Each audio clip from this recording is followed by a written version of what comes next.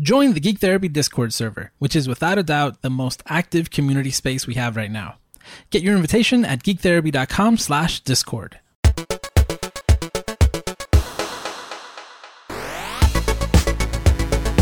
Welcome to Headshots, the psychology and gaming show on the Geek Therapy Network. My name is Josue Cardona, joined by Lauren Keller. What up? Lauren, what are we talking about today? Video games, psychology. Ow! That's what we're here for. That wasn't helpful though. Okay, No. I guess I'll pitch what we're talking about today. Do it. Usually we come up with ideas for the show from articles that we read, usually in like gaming, technology, magazines, websites, things like that. And so there was an article on Kotaku that said, "I'd have these extremely graphic dreams. What it's like to work on ultra-violent games like Mortal Kombat 11." There are other articles that talk about this sort of thing, but I think it's fascinating. The article, the person is anonymously sharing their story about how not only extremely graphic dreams, they eventually went to a therapist and they were diagnosed with PTSD, all because of the exposure to, and not only the exposure, like it's a developer who is animating and working on these things. I believe in this article in particular, it was the fatality animations themselves, correct? Yeah. Like not only seeing that over and over again, but building it, right? Like making that real. And I like the way the article starts off with, those fatalities are seconds long in matches that are minutes long. And that's pretty much our general exposure at a time as the player.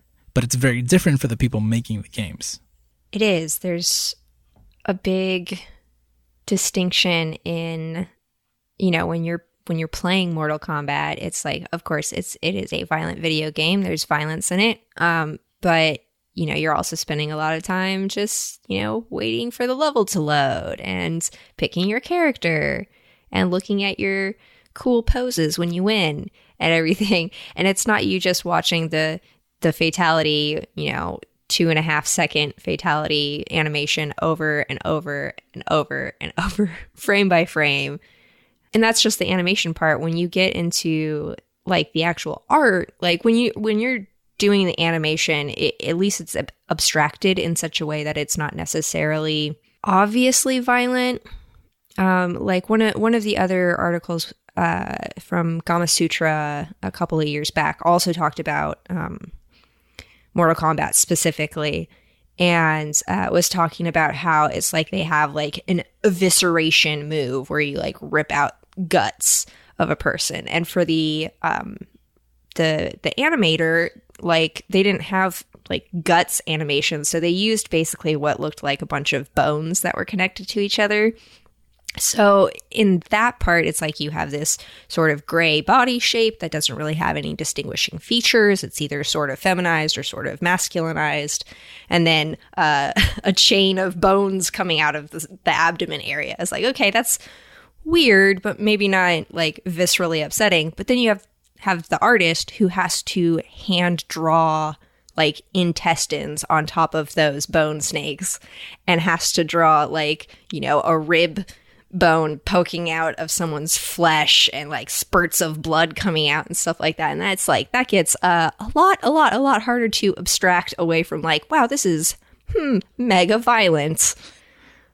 Now, I've never seen someone get their spine ripped out through their chest, but not in real life, but in the game, it looks pretty gory. And part of the problem isn't just animating and creating that, it's the reference material. So someone is looking at what that might look like. And in some cases, I'm imagining they're actually looking at whatever is closest to that actually happening. Yeah. So in that Gamasutra article, there's a perfect example. They were talking to somebody who worked on doing level design for Halo 3. Well, doing lots of design for Halo 3, but specifically those levels where you're in like in the hive area and you're in these like gross squishy tunnels with these weird like butthole doors and everything, was like the joke I made the first time I played through that game. Turns out the guy who designed that level based the level off of colonoscopy videos. So they are butthole doors, 100%. And he was talking about how he is like, you know, his coworkers would make jokes about like, oh, don't go to his desk because you'll catch sight of something nasty. And he was looking at, you know, terrible funguses and awful like, you know, resistant treatment infections to try and get like the grossest kind of textures that read real enough that it fits within the game world, but is still like the fantastical game space. And so the answer there is like, what if it was a giant colon filled with nightmare mushrooms? It's like, oh God, it's so scary. Yeah. I mean, like the flood's disgusting and annoying, right? In earlier games, but the idea, like he says that people would walk by his desk and scream, you know, at the sight of some of the stuff that was there. So, I think he said 8 months he was looking at stuff like that on his computer so he could make something that looked like that. So if you go back to Mortal Kombat or any other type of, I mean, Mortal Kombat is a great example because I can't think of a gorier, more exaggerated video game. Maybe Doom, but those are still monsters. Yeah, right? They kind of just explode. They don't you don't rip people's hearts out of their chests. Yeah. You don't crack their skull with a hard enough punch. There's definitely, I would say, like in the Tomb Raider reboot games, seeing Lara's death animations over and over again. And like, I didn't work on that game. I just played it, but I did die a lot. And so I saw some like fucked up animations there that somebody spent, you know, weeks, months, a good portion of a year, you know, working on and, you know, finding reference materials and designing it and making it work in the game and polishing it and then testing it. And all of these people are interacting with that one, you know, particularly violent image over and over and over again. It's like, it's not necessarily that it's inherently bad. It's just, it's so concentrated. I can't really see any way that wouldn't end up having negative impacts on people. It's just you hit like a concentration point where it's like, it's too much. So, man, Tomb Raider is a great example because I remember feeling very uncomfortable. Oh yeah, I got in the 2013 or the original reboot, 28. Oh God, when did that? 2009? Fuck, I don't remember what. But yeah, the original, the first one, the first reboot. There's a part where you are like parachuting down a waterfall canyon, and there are a bunch of tall trees to the either sides, and you have to like dodge them as you go down this pathway. And it's supposed to be, I assume, a pretty basic part of the game where you just, you know, you go left, right, and then center, and then left, and then the section is done. Well, it's visually hard to read the hitboxes of the trees. So I watched Lara get impaled like through the face by a tree branch, like, I want to say like 20 times before I finally got past that part, which is embarrassing on its own right. But also, it made me feel really gross and yucky. And basically, once we got to the next part where it auto-saved, I'm like, I'm done for the night. Like, let's watch some Steven Universe. That was too much face impalement. I'm good. Yeah. I had a similar experience. One, I died a lot. Two, I also blamed the game. 3, very uncomfortable to watch. Remember, I think they turn black and white, right? When for those death scenes, that's probably just so it looks less gory. Yeah, like, I saw her neck snap. I saw her get impaled in different ways. I saw so many different deaths, and you know, I go to Mortal Kombat for that. But I don't like that in my Tomb Raider. It doesn't make the experience any better. It doesn't motivate me to not die or play better. and I had a similar experience where I was like, oh, I can't see this anymore. I recently watched The Boys on Amazon. And that show, in the first like 5 minutes, so this is kind of a spoiler, but it happens in the first 5 minutes. And it's in the trailers. There's this superhero that's like the Flash, super fast, and he runs through a person, and this person explodes. It is so disgusting, but also so, like, when I saw that, so 5 minutes into this show, I stopped it and I had to take a break because it affected me that much. And one thing that I want to make clear about this idea that something could possibly traumatize you, it doesn't have to be 8 months of prolonged exposure. Many times when someone is diagnosed with PTSD, it was one event. It was one moment. Sometimes it was a very fast moment. Like, I was diagnosed with PTSD after a car accident. And that car accident was, I don't know, what was it, like 2 seconds? Yeah. And then for almost 10 years, I had nightmares. And I still can't, like, I still have triple driving. Like, I have to spend a lot of time practicing and warming up again, exposing myself to driving to be able to get to a point where I can comfortably drive. But if I stop for a while, I go back and it's really, really hard. I get nervous in cars. Again, it was a 2-second experience when I was 18. So this type of thing, like, it makes sense to me. Not even the fact that, like, I can't imagine, I don't know, it gets more complicated when you talk about being exposed over long periods of time. When you talk about a surprise, like, it's not surprising to see someone chopped in half in Mortal Kombat, but it is surprising in Tomb Raider. Mm-hmm. Like, there's an expectation there. I don't know. There's so much to this, and it's just really, really interesting. And we have enough articles where we see completely different experiences kind of in the same development environment. Yeah, I found a report, the Eyewitness Media Hub report, Making Secondary Trauma a Primary Issue, a study of eyewitness media and vicarious trauma on the digital frontline. This is a 69-page report. Nice.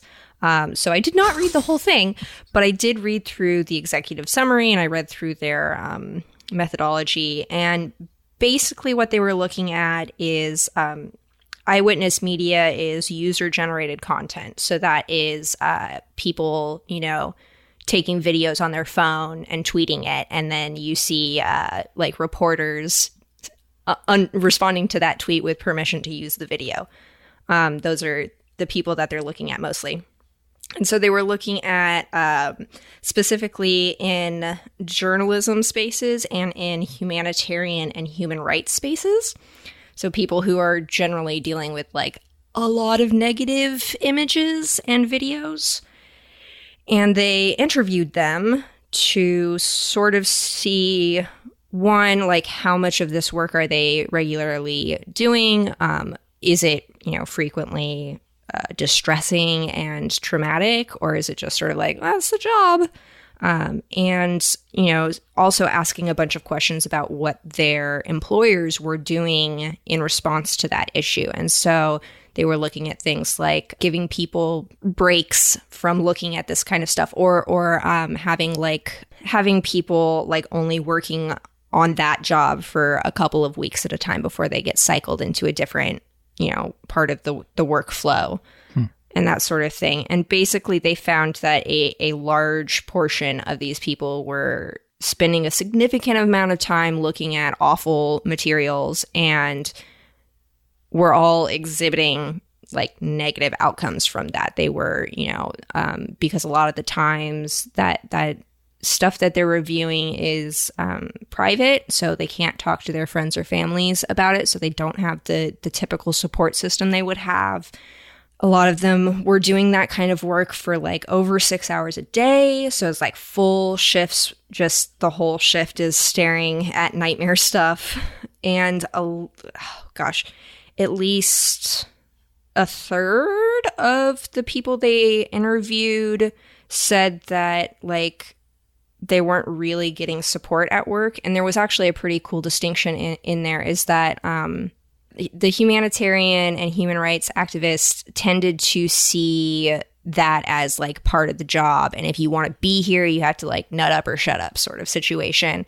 But the journalists had more of like the leadership and manager roles tended to be more like, no, this is a legitimate problem and we need to, at least address it, if not actively try and train for it and have systems in place to treat it when it inevitably happens. So it's sort of interesting to see that, but that's not directly related to video games, but it sort of makes me think in video games, there is definitely that same culture of like, violence is part of the game. Like, if you don't like it, there's the door, get out. And I'm like, there's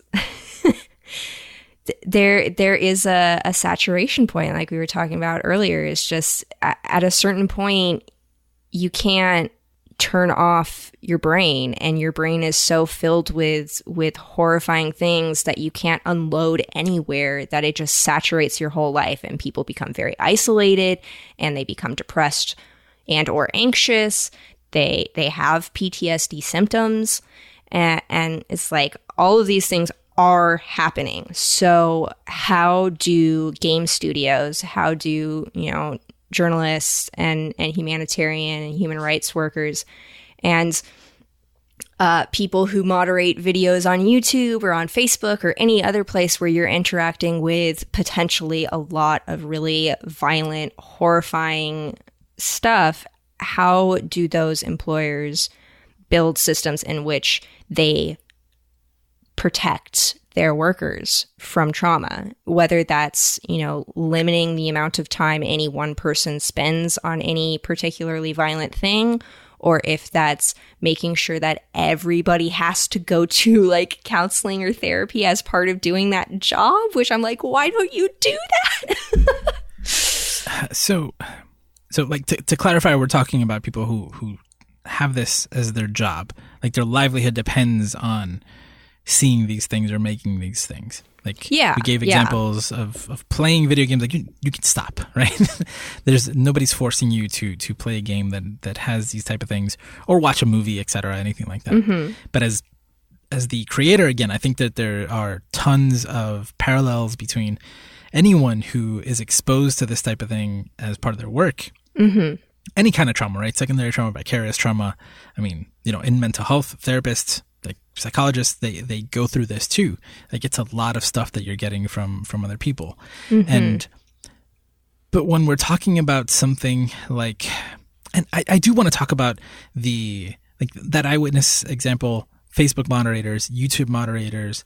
Like last year, YouTube implemented a new policy where it was like maximum 4 hours a day that you can see fucked up shit. That sounds horrible. Yeah. Now, 4 hours a day doing that, and then 4 more hours of just lying in the puppy room.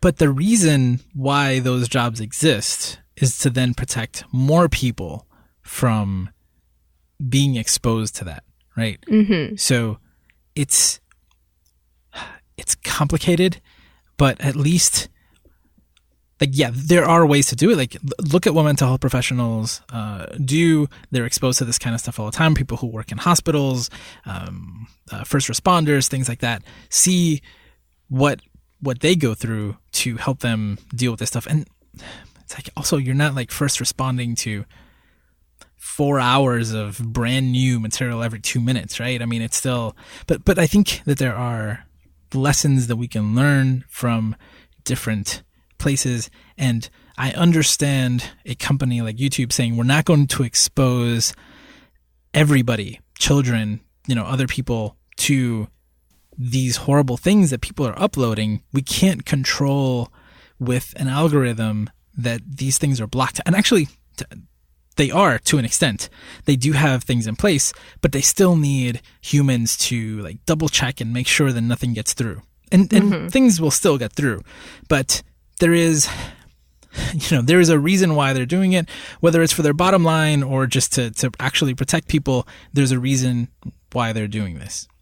When we're talking about video games, like what is the, like, we're talking about entertainment, right? Yep. There is no reason why if you or if I do not want to, or if I feel uncomfortable, even just uncomfortable, like let's start with discomfort as a negative outcome. You said negative outcomes before. Negative outcomes can range anywhere from, again, discomfort to, when we talk about PTSD, symptoms of that include intrusive thoughts. So maybe I, in the middle of a conversation or a movie or, just drinking my coffee, I suddenly get an image or I remember something violent or disgusting that I saw from before. When I don't want that, right? It just happens, just appears to me. It can happen that it's in your dreams, right? You can develop, like you said, isolating behaviors, depression. There's so many negative outcomes, and those are some of the ones we're talking about. But if we go at the least possible, just being discomfort, like, ew, I don't want to see that. Yeah. But the reason why I'm tolerating that is, one, because I got to pay the bills, and two, so that people will enjoy their fatalities. It's so hard for me to play play devil's advocate in any sort of way to justify forcing. And now I'm not saying that any developer is forcing their employees to do this, right? I'm not saying that employees. No, but it's probably not opt-in. Yeah. And I'm not saying they can just get up and go at any moment. moment. I'm sure that there are, developers, designers, artists who, are very resilient to that kind of imagery. And even if they were working on it, not only resilient, but enjoy it. Well, I didn't want to go that direction, but sure, that there can also be that aspect to it. So it's not going to impact everybody equally, which is why I think you need to have systems in place to check in with your workers. But yeah, like you said, it's it's for entertainment. So we're not, talking about current events that are actually happening. We're talking about two video game skeletons touching each other's bones and stuff like that. And so it's okay, well, where is the acceptable line? I don't know that there's an answer for that. If you are a YouTube moderator and in your workload, in your queue, suddenly a beheading comes up, and you watch that, and just so you can flag it as a no, and then block that account, you're doing people a service at a cost to you, obviously, but you're doing people a service. If you are watching beheading videos to animate beheadings in Mortal Kombat or other games, that's rough. That's really rough. Yeah. Again, if you don't I feel so bad for anyone who is in that position and doesn't want to be, or even wants to be, and then suddenly it becomes too much.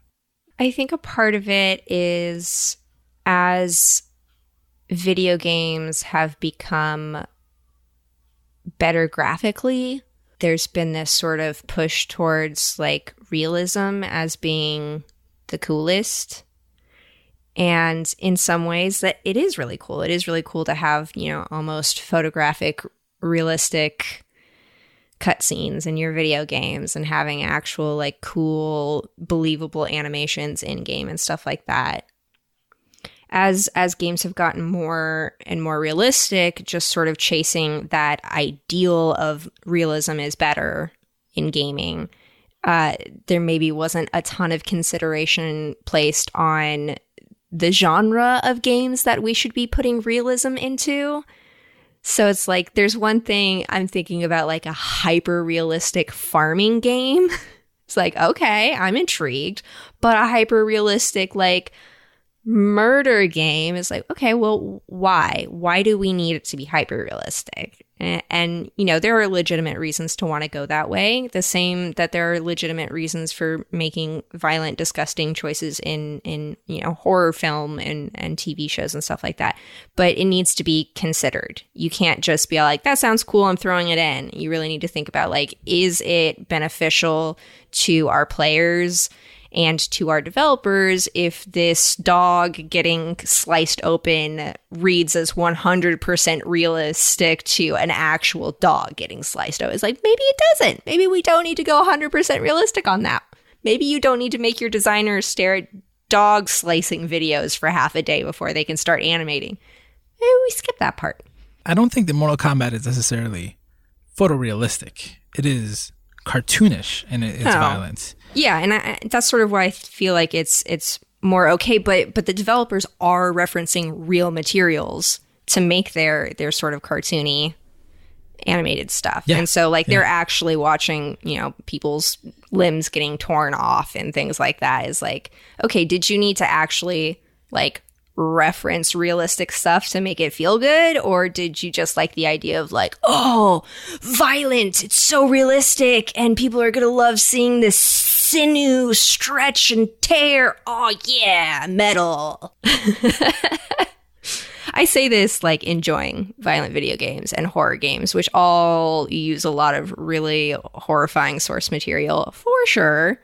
But I think, I guess maybe what I'm really getting down to here is being thoughtful of the whole process, not just how are the players going to respond to this cool, nasty scene, but also considering like, okay, how long is this going to take our designers to make this team, and how fucked up is it going to be to work on this nasty thing for that long? Just in general, thinking about your employees more often and giving them access to breaks and actually supervising to make sure, like, that's an excellent point, right? You don't have to, what did you say, like, look at a realistic slicing open of a dog or something like that? Like I'm sure that video exists. It does. I agree. You don't have to go get to that level. Like, is your boss requiring that level of realism for your game? Or not necessarily like boss asked for it, but it's like if you're having, you know, team meetings and everybody's like, okay, we're going to start working on, you know, this set of stuff. And, you know, we want to reference like this look and this outfit, and like here's some animation, some video clips we can use for animation references.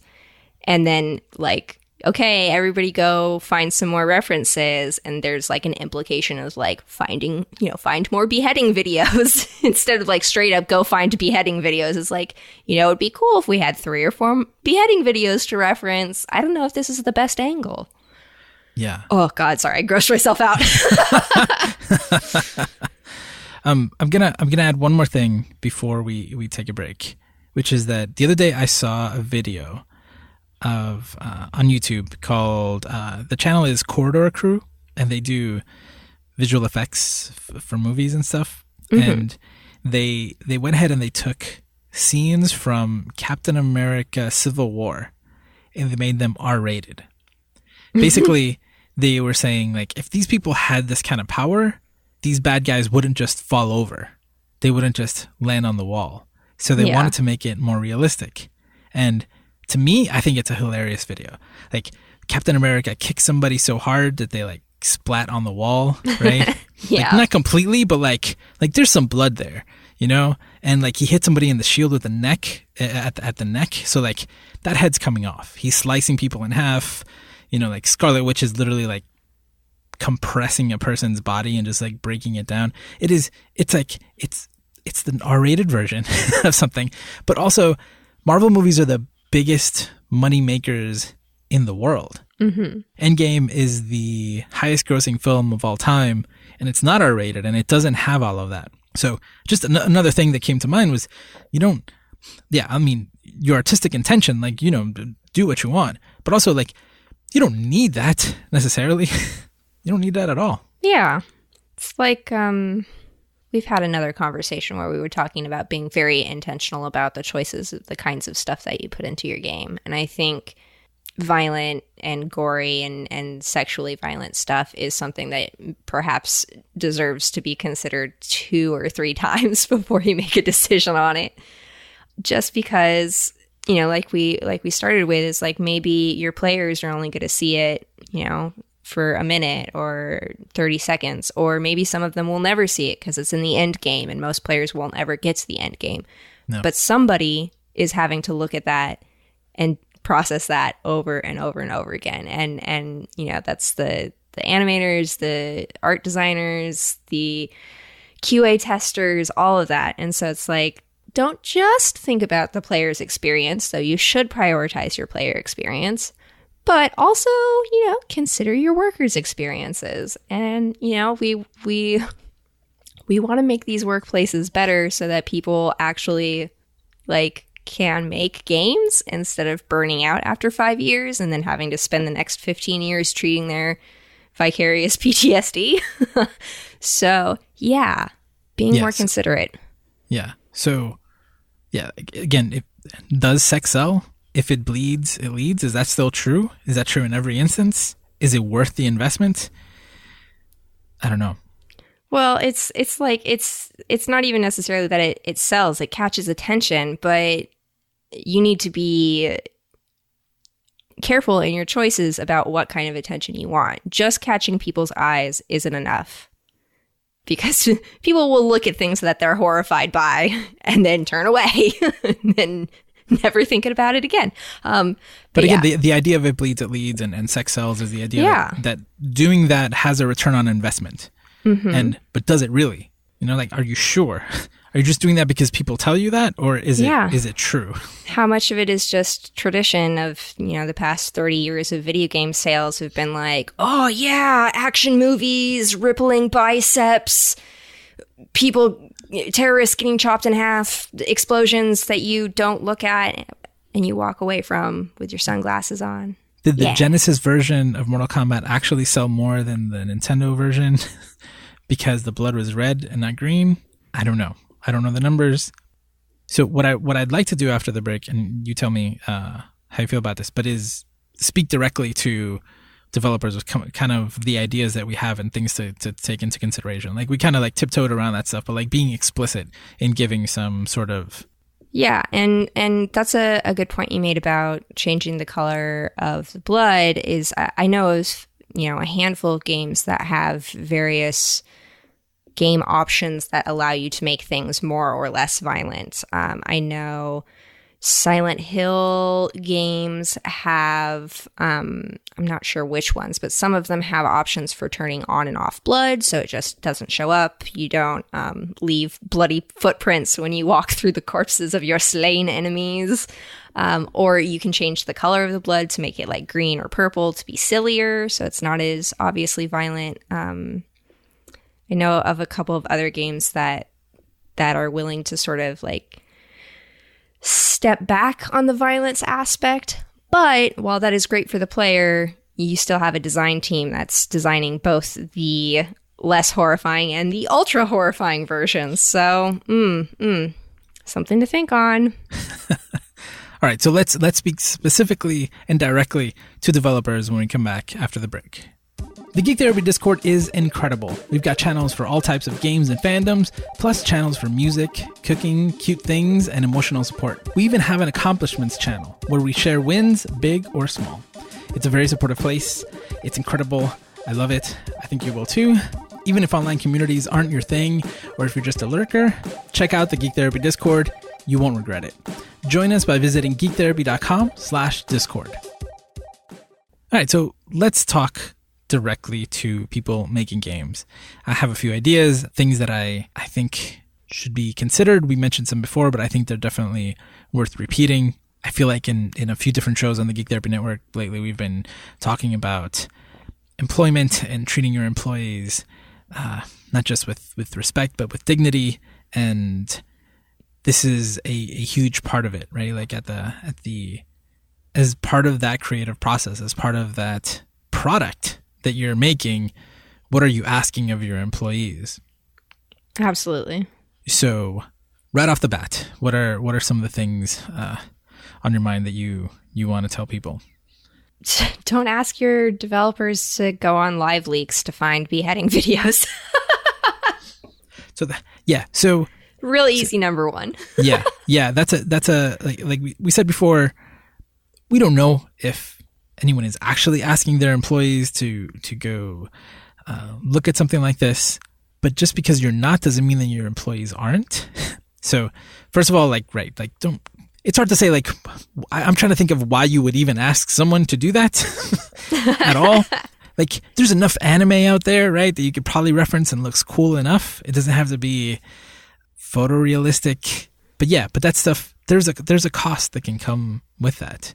And maybe it's not that drastic, right? Maybe it's something like breaking bone, for example, right? Mm-hmm. Which is still something that, like, I can't see it. Like, not even like in a comedy when somebody like breaks their bone and it sticks out and something like ew, I can't look at it. I don't want to look at it. Even something like that, or any kind of violence, really, I'm gonna say if your team has to look at it, like don't have somebody carry that alone, right? And I mean that in a few different ways. Like, make sure that you're aware of what people are looking at and consuming, but maybe like while you're, consuming that, I hate to say, like, instead of showing one person, show two people or show a room full. But I think that carrying that load, right? Like, together being able to address some of these things with someone else so you're not carrying it alone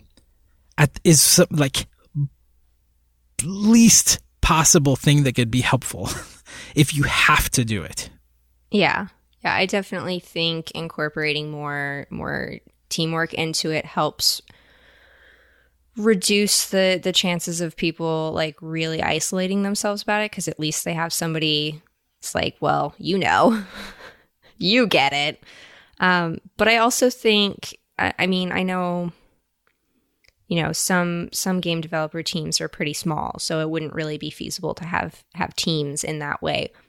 But having something instead where it's like, if your team is working on something particularly violent during the week, having something, at the end of the day or at the end of the week where it's, everybody gets together and maybe you have some sort of debrief where people can talk about like, I was doing okay until I watched that one video and then like it really messed me up and I had to take a break and sort of talk through those feelings with each other.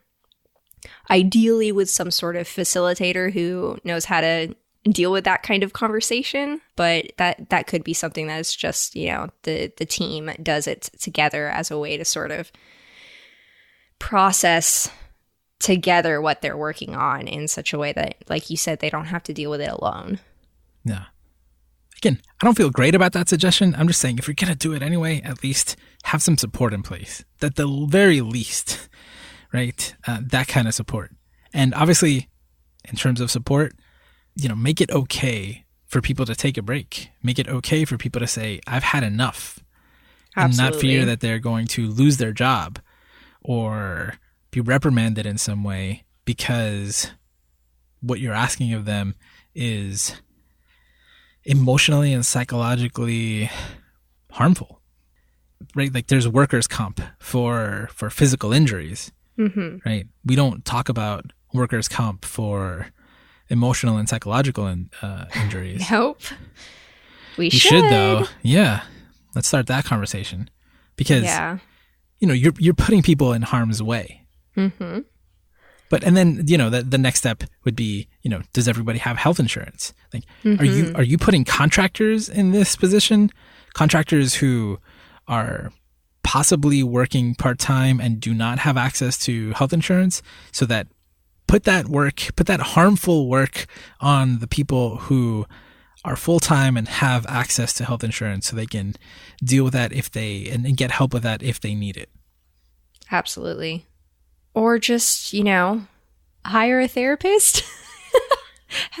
Why isn't there a therapist role in game development companies? I feel like games would benefit from that. So we're making jobs over here. Yeah. So that's interesting. There are multiple reasons, but you could contract like an EAP company, which is employee assistance program, so they could always have someone on staff. You can make deals with different health insurance companies or mental health providers so that they can provide services to your employees. That's something that you could negotiate, separately from health insurance or another. And even if it's just during the time that you're doing something that is dangerous. Because again, what we're talking about is this is potentially dangerous. It's not going to affect everybody the same. It's not going to, again, like we looked at enough articles where some people found their own ways to deal with it, but some people it was too much for them, and it's not something that you can't predict that beforehand. If you're gonna do it, like there are ways to be prepared. Yeah, I mean, part of that preparation, I would hope, if you are intending, like, from the get-go, you're like, I'm going to make a video game that involves murdering. There's going to be violence in it. Like, that will be happening. And making sure that anybody that you are hiring onto your team is 100% aware of that and is making an informed, conscious choice to participate in that. And still, as we said before, has the option to be like, too much, I need to step out or step back without being retaliated against. I get it. Your game started as a match 3 puzzler with gummy bears, and it ended up being a horror, zombie, samurai, gun-toting explosion simulator or something. I get it. That happens. That's a real zag. Yeah, it happens. You pivoted. Everybody's there now. Let everybody know. Yeah. The more informed people are, the more informed your employees are. Again, like, that happens, right? Usually not that big of a pivot, but it happens. You're on one project. You're working on, what is it? Like, Naughty Dog makes Crash Bandicoot, and then they make Last of Us. They didn't make them in that order, but it's the same company. Yeah. It's a big difference. The Last of Us, I can't play The Last of Us. Like, I couldn't finish the first one because of this type of thing. Like, I felt so uncomfortable with the tension and the violence in that game. I couldn't do it. That is super photorealistic. I don't know what the developers at Naughty Dog are going through. I would love to talk to, and maybe we will talk to different companies and see how they deal with this and how they take care of their employees. Yeah, and there's two sides of that we're touching on. There's the, preparation prevention side where you are trying to diminish potential harm before you even start the thing. And then there's, reactive actions to when people come to you saying like, I'm having consistent reoccurrent nightmares about that, that animation that we're working on right now. Of the, the little girl getting chopped in half, and it's really fucking me up. It's like, okay, well, what are the steps that you're going to take to deal with that? Like, those kinds of things shouldn't be like, it happens and then you figure out how to deal with it. That you should have plans in place beforehand. If you know you're getting involved in violent, grotesque, gory stuff, it's like, there is a potential for harm there. So you should be planning how to reduce that, how to help people when they are harmed. And don't necessarily come up with that plan on your own. Get some outside help or consulting. Call us. Mm-hmm. We'll help you. Right? There are informed ways of this. Again, there are different industries that deal with this in different ways, and having a plan in place for your employees is so good for your employees and for your company. If you have your workers working in an office as opposed to working at home, try and limit the amount of like at-home work that your employees do on that kind of violent stuff, because I think having a physical space that is separate, because I'm imagining like looking up these kinds of videos while you're, drinking your coffee at home before you go into the office or whatever. It's like, that's awful. So having some sort of like actual space that's like, this is the scary room where you do the scary research and the scary work, and then you leave the scary room and you're fine. It's great. Again, that's not feasible for every development company, but if you have the means to do so, that I feel would be a really useful thing to protect your employees, is making sure that not only are you verbally encouraging a good work-life balance, but also like literally enforcing it. Like, you cannot work on this violent animation at home. Don't do it. Watch cartoons. Mandated cartoon watching. Mandated cartoon watch. Maybe that's the answer, is just make it so, every person who works, whether they're a contractor or full-time employee, they have a mandated half-hour cartoon at the end of their day. It's like, you have to watch cartoons at the end of the day to chill out before you get to go home. Something like Disney Tsum Tsums, like something really cute. Yeah. I keep thinking of, I love this idea of planning and being prepared. Mm-hmm. because you can't really predict what's going to happen. You can't interview someone and say, hey, we're going to, your one of your main tasks is going to be dismemberment or a blood splatter, right? And the person says yeah, no problem, 100%. It's like, okay, and you give them a stamp of approval because, they said that they love that stuff and they have no problem with that. First of all, there's no reason to know that's going to be, that it's going to be fine, even in the short term, let alone the long term. Also, the employee themselves they're not going to know. They may not know what they don't know what the future holds. They don't know what their threshold is, and they don't know what that one thing, that one day where they were a particular way is going to affect them. So exactly. So having the things in place to help them if and when it happens, if you insist on on having this in your game, have as much there to support, and don't rely or don't expect that you can possibly avoid it through some sort of vetting process. Yeah, and I think that also has the side benefit of communicating to your employees that you legitimately care about their well-being and you treat them with respect as autonomous humans with feelings who get affected by the things that they consume. I don't know, Lauren, that could lead to then more honesty and communication between your employees and your employer. That could be extremely good. But yeah, I'm thinking about, as an employee, I would, even if I don't think I have a strong stomach, I watch a lot of gory, violent stuff. I'm pretty desensitized to a lot of that stuff. I grew up on rotten.com when I first started going on the internet. So it's that stuff does not really shock me so much anymore. But if I was applying for a job and the person hiring or attempting to hire me wasn't hey, we have these systems in place to deal with, we want to make sure that you're cared for. So we have systems in place if you ever need help or need resources or anything like that, is that would be a big bonus point in my job searching and finding a good employer is oh, wow, you actually care. Even if it's just lip service, at least you took the time to tell me now. You know what I mean? Yeah. I think that makes a big difference. Again, I think I just want to reiterate that the stuff that we're talking about is serious. It is potentially dangerous. You don't know how it's going to affect people.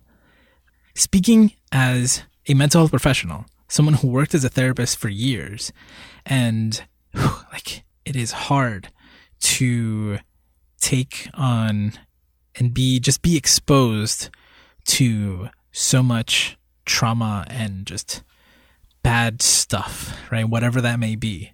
And in whatever form that may be, it is hard, and you don't know what is going to affect people.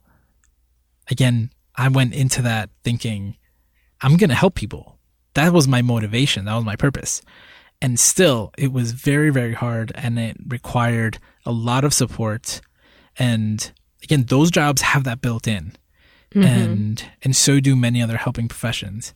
I'm concerned, and I hope that these articles that we found continue to lead that conversation. When someone reads, oh, YouTube limited exposure to fucked up shit to 4 hours a day, we can all say, how is that good? How is that? Well, what was it before?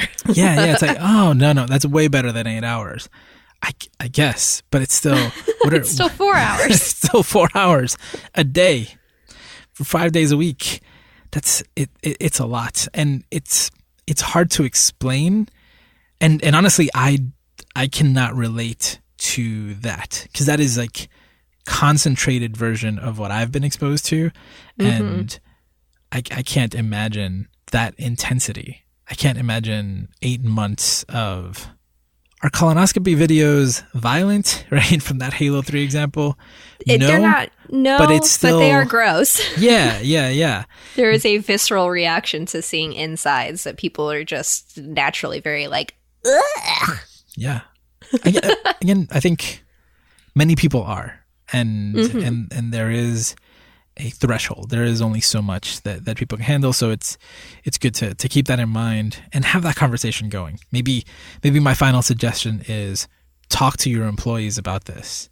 Talk to them about it often. This and other things, but this is something to be concerned about. This is something that you may not have a policy for, but at the very least, just talking about it, asking if anybody needs support, asking if anybody feels uncomfortable can go a really, really long way. Yep. I'm just like daydreaming about if like all jobs came with like support, onboard support. Is like, it doesn't matter what job you're doing, that there is somebody that you can go to be like, I'm having a real one, and they're like, come on in and let's talk about this. Yeah, I mean, what a wonderful world we could be in. Goals. Hashtag goals. We can help make that happen little by little. I think it's important that we're talking about these things more and more often. Yeah, I think my last point is that talking about this in general is beneficial to everybody because it makes it easier to talk about to other people. So if you have ever seen something on the internet, whether or not it was during work, having a conversation with somebody else and being like, yeah, I saw that thing and it really fucked me up for a while, helps normalize those feelings. It makes it easier for everybody to talk about that. It makes it easier to make systems in place that are prepared for those kinds of situations. And we can learn from each other about how to deal with it. And hell yeah. All right, so that does it for this episode of Headshots. Thank you so much for listening. You can join our Discord server to talk to the community about everything. We got channels for everything. It's fantastic. Also, we stream every week on twitch.tv/geektherapy. So swing by and say hi, ask us about anything that we talk about on the show or anything psychology and or gaming related. We'd love to talk to you. For more episodes of Headshots, visit headshotspodcast.com. Thank you again for listening, and we'll be back in 2 weeks.